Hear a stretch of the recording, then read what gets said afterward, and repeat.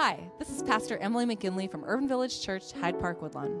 If you've been to UVC, you'll know that we seek to be three things: bold, inclusive, and relevant. We know that there are countless folks across the country and out there in podcast land like yourself, seeking a message that will bring insight, hope, encouragement, and joy as we do this thing called faith. Please consider making a financial gift to help us with this work of inspiring, equipping, and sending out agents of gospel life and inclusive love. Just go to www.urbanvillagechurch.org/give. Thanks for listening, and God bless. Our passage for today comes from Hebrews chapter 13, verses 1 through 3 and 11 through 16. Listen for what God is saying to you. Keep loving each other like family. Don't neglect to open up your homes to guests, because by doing this, some have been hosts to angels without knowing it. Remember prisoners as if you were in prison with them, and people who are mistreated as if you were in their place. The blood of the animals is carried into the Holy of Holies by the high priest as an offering for sin, and their bodies are burned outside the camp. And so Jesus also suffered outside the city gate to make the people holy with his own blood. So now, let's go to him outside the camp, bearing his shame. We don't have a permanent city there, but rather we are looking for the city that is still to come. So let's continually offer up a sacrifice of praise through him, which is the fruit from our lips that confess his name. Don't forget to do good and to share what you have because God is pleased with these kinds of sacrifices. May God add a blessing to the hearing and living out of this scripture. Good morning again. I don't think I introduced myself, so I will do that now. My name is Emily McGinley, and I have the great joy of serving as the pastor of this congregation, Urban Village Church, Hyde Park, Woodlawn, in partnership and ministry with many of the folks that you have seen up front here, but many people who never come up front but help us do what we do and be who we are, and I'm grateful to serve alongside them and to do this work of learning more about what it means to follow Jesus with you. Let's begin with a word of prayer.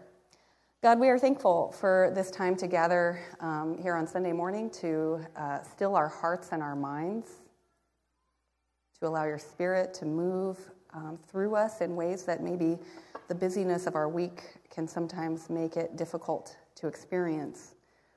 So I pray that you would clear away those things that crowd out our thoughts and maybe block our hearts and our spirits from really sitting in your presence, so that we can, at least just for this time, be open vessels that receive what it is that you would have to do within us, to speak to us, to move through us for your work and your glory and your vision of wholeness of life for all in this world. We pray this in the name of your Son, Jesus, who showed us what that looked like and that it was possible. Amen. Earlier this week, I met with our Starting Point small group. And as we started off our time together, I asked a question that if you've been through Starting Point, you might recall, what are the asterisks that you put on God's grace? Or to put it another way, how would you finish the sentence, I can only experience God's grace if, fill in the blank. And responses ranged from if I'm devout enough, or if I'm productive enough, or perfect enough. And one participant explained that in the Baptist tradition that they grew up in, no one was worthy of God's grace, and everyone at best existed in a status of perpetual repentance, which was significantly better than if you were a complete reprobate, in which case you were beyond help and folk were better off unloading you before you sink the entire enterprise. Another participant started off in a similar way, saying that they thought pretty much any human community is deplorable, but the fact that people do things for one another and care for one another beyond their self-interest is evidence of the baffling quality of God's grace, that it shows up without our invitation and with inexplicable persistence. Now, on one hand, living in a transactional culture, I get how easy it is for us to take on a mindset that we need to produce or perform in some way in order to be worthy of receiving anything from God or anyone. But just because it feels familiar or even normal, it doesn't mean that this kind of theologizing isn't problematic, and that even worse, that it isn't necessarily death-dealing. This came home to me most powerfully during our Starting Point group, because while the sharing was rich and thought-provoking, there was one response that just kind of stopped me in my mental tracks. This person talked about how the asterisk for them was a little voice that showed up in the back of their heads from time to time and told them that they were beyond the bounds of God's grace. that there was nothing they could say or do that was true about the world that would make it possible for them to be worthy of God's presence and grace. And as I read through our passage for this morning, I was reminded that sadly, this is not a new idea. Now, before I jump in, you need to know that Hebrews is called Hebrews because it was written for Jewish people. And it's important to know this because this letter and other parts of the New Testament has been used as justification for the violence and exclusion of Jewish people throughout the history of the church and society. We ain't about that life, right? And believe it or not, neither was the author of this letter, because this was a letter written by one of their own. She says, we can do better, and our Jewish brother Jesus showed us how.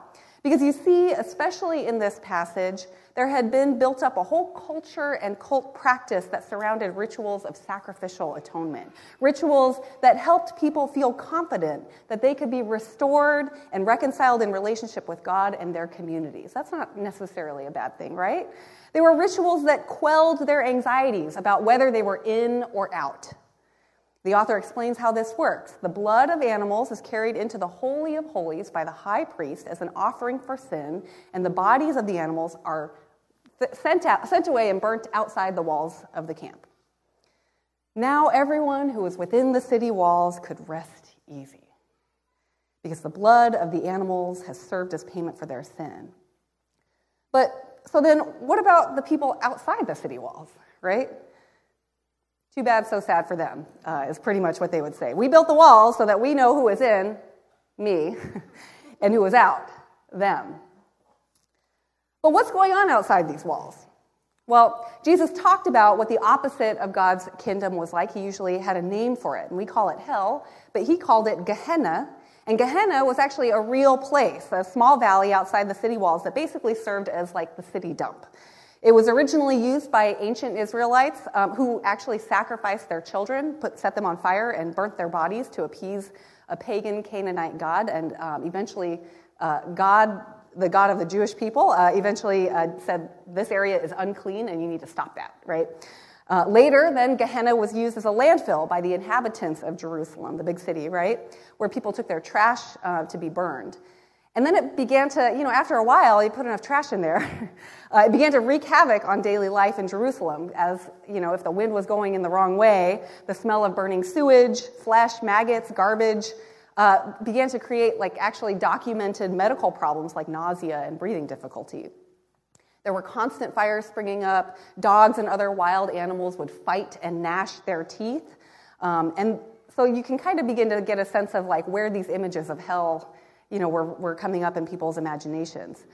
This was the place where things that no longer had use or meaning for the people within the city of the walls, city walls were thrown. Right? It was thrown out into Gehenna. And then between Gehenna and the city gates, because there's some distance between there, right, were the folks who were not welcome in the city, the incurably diseased, the mentally ill, or somehow or other unfit for life in the city or belonging in the community. These were the forsaken, the spiritually reprobate and physically abandoned. They had been disowned, deserted, and rejected by the community. And everyone knew about Gehenna, and nobody wanted to have anything to do with it. This was so normal and so accepted as a reality that it never occurred to anyone to think anything different about it. And so when our author says Jesus also suffered outside the city gate to make people holy with his own blood, this is a shocking claim, right? The blood of a sacrificed animal is so sacred that only the highest priest could carry it into the holiest place. But here, our author is saying that the blood of God in the form of Jesus flowed freely among foul, dirty, and a forgotten trash heap. That by Jesus' death, God's embrace of love and reach of grace was not only for those who lived safely inside the walls, cushioned and self-assured, right? But also, and maybe even especially, for those who exist outside the walls.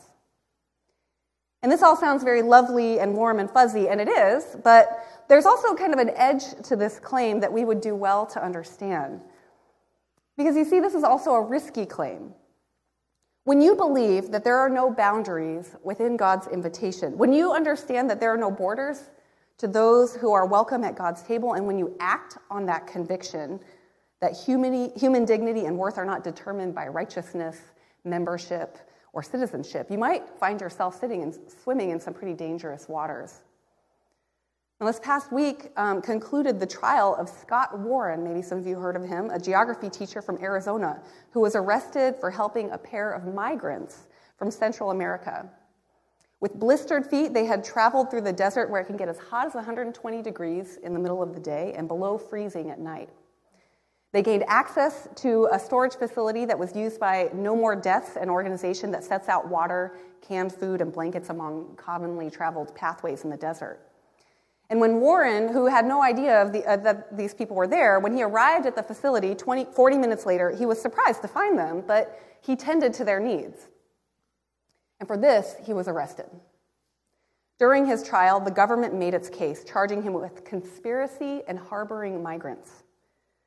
After 2 days of deliberation, the jury couldn't make a decision as to whether or not he was guilty. And while this was a ruling about one man, at its heart, it was a trial of human worth. Scott Warren broke the laws of the state. But there are another set of laws that exist too. Laws that govern humanity, laws that affirm our value and worth as soul-bearing people, laws that may not serve the interests of national security, but fill the laws of human dignity. Now, I don't know if Scott Warren is a Christian or if he practices any faith at all, but what I do know is that he committed himself to do what Jesus did so long ago, venturing out and offering to others what the systems and structures of his religious tradition would not: healing, restoration, and hope. Every time we choose to go beyond the bounds of what we've been instructed as acceptable or appropriate or approved in order to share and show the compassion, the love, and the grace of God, every time we do like Jesus did and show up in those places and among those people that we've been told don't count, that we should disregard, every time we look and pay attention when we've been conditioned and coerced to ignore and look away, every time we do such as these, we are carrying forward the beautiful, redemptive, and dangerous work that Jesus set in motion so long ago. And so as we think about what it means to go beyond invitation to help folks experience and know God's love and grace, I ask you a question. What are the places that exist beyond the bounds that you've been taught to obey? What are those bounds? Who lives there? How then can you begin to disrupt those bounds, to be a beacon of restoration, connection, and healing? Now, you don't have to be Scott Warren, although you could.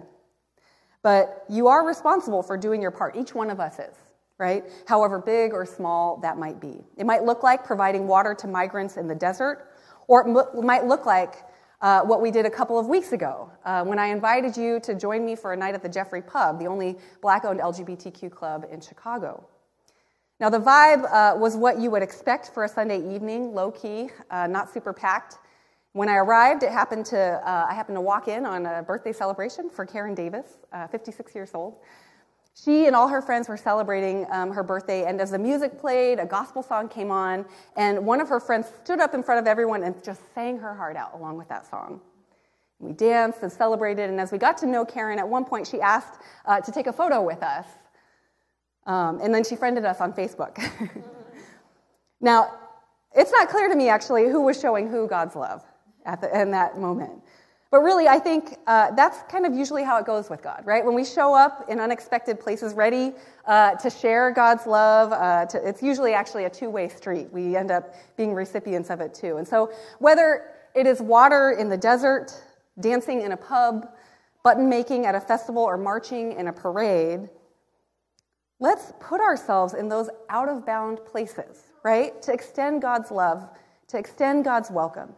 Letting folks know that there is a place where God's love can't be stopped, that there's no end to God's reach in this world. Let's show a different kind of message about what God's love can look like. Now, at the beginning of this passage, the author reminds us to not forget about those who have been pushed out and pushed away. She says, remember prisoners as if you were in prison with them, and people who were mistreated as if you were in their place. Remember, and in your remembering, practice hospitality. Open your homes to guests. She says, in doing so, some have been hosts to angels without even knowing it. As we cross boundaries, we will be uncomfortable. We'll feel out of our element. We'll probably find ourselves confronted with uncomfortable truths about who we are or how the world is. We also might find ourselves encouraged by what we experience or who we encounter. No matter how we step out, we have to step out. And no matter where we go, we have to continue to cross boundaries, whatever those boundaries are for us, to live by God's law. A law that says everyone deserves a place at the table, whether it's at the edge of a desert or the middle of a festival. And wherever we are, no matter how self-conscious or anxious we may feel, we must open our hearts to the strangers that we encounter. In that process, we might just find out that who we thought was a stranger was actually an angel. Let's pray.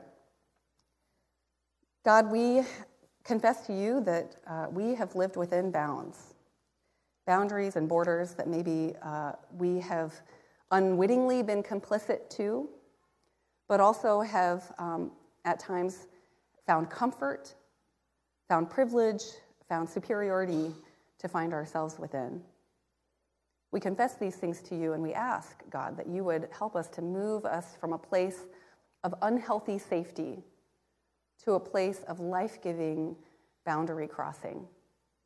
Help us to have the courage and the willingness and the deep conviction that your grace is so unending and so far-reaching that we are called to participate in it and to act on that, to live that out, wherever it is we may find ourselves and however it is that you may lead.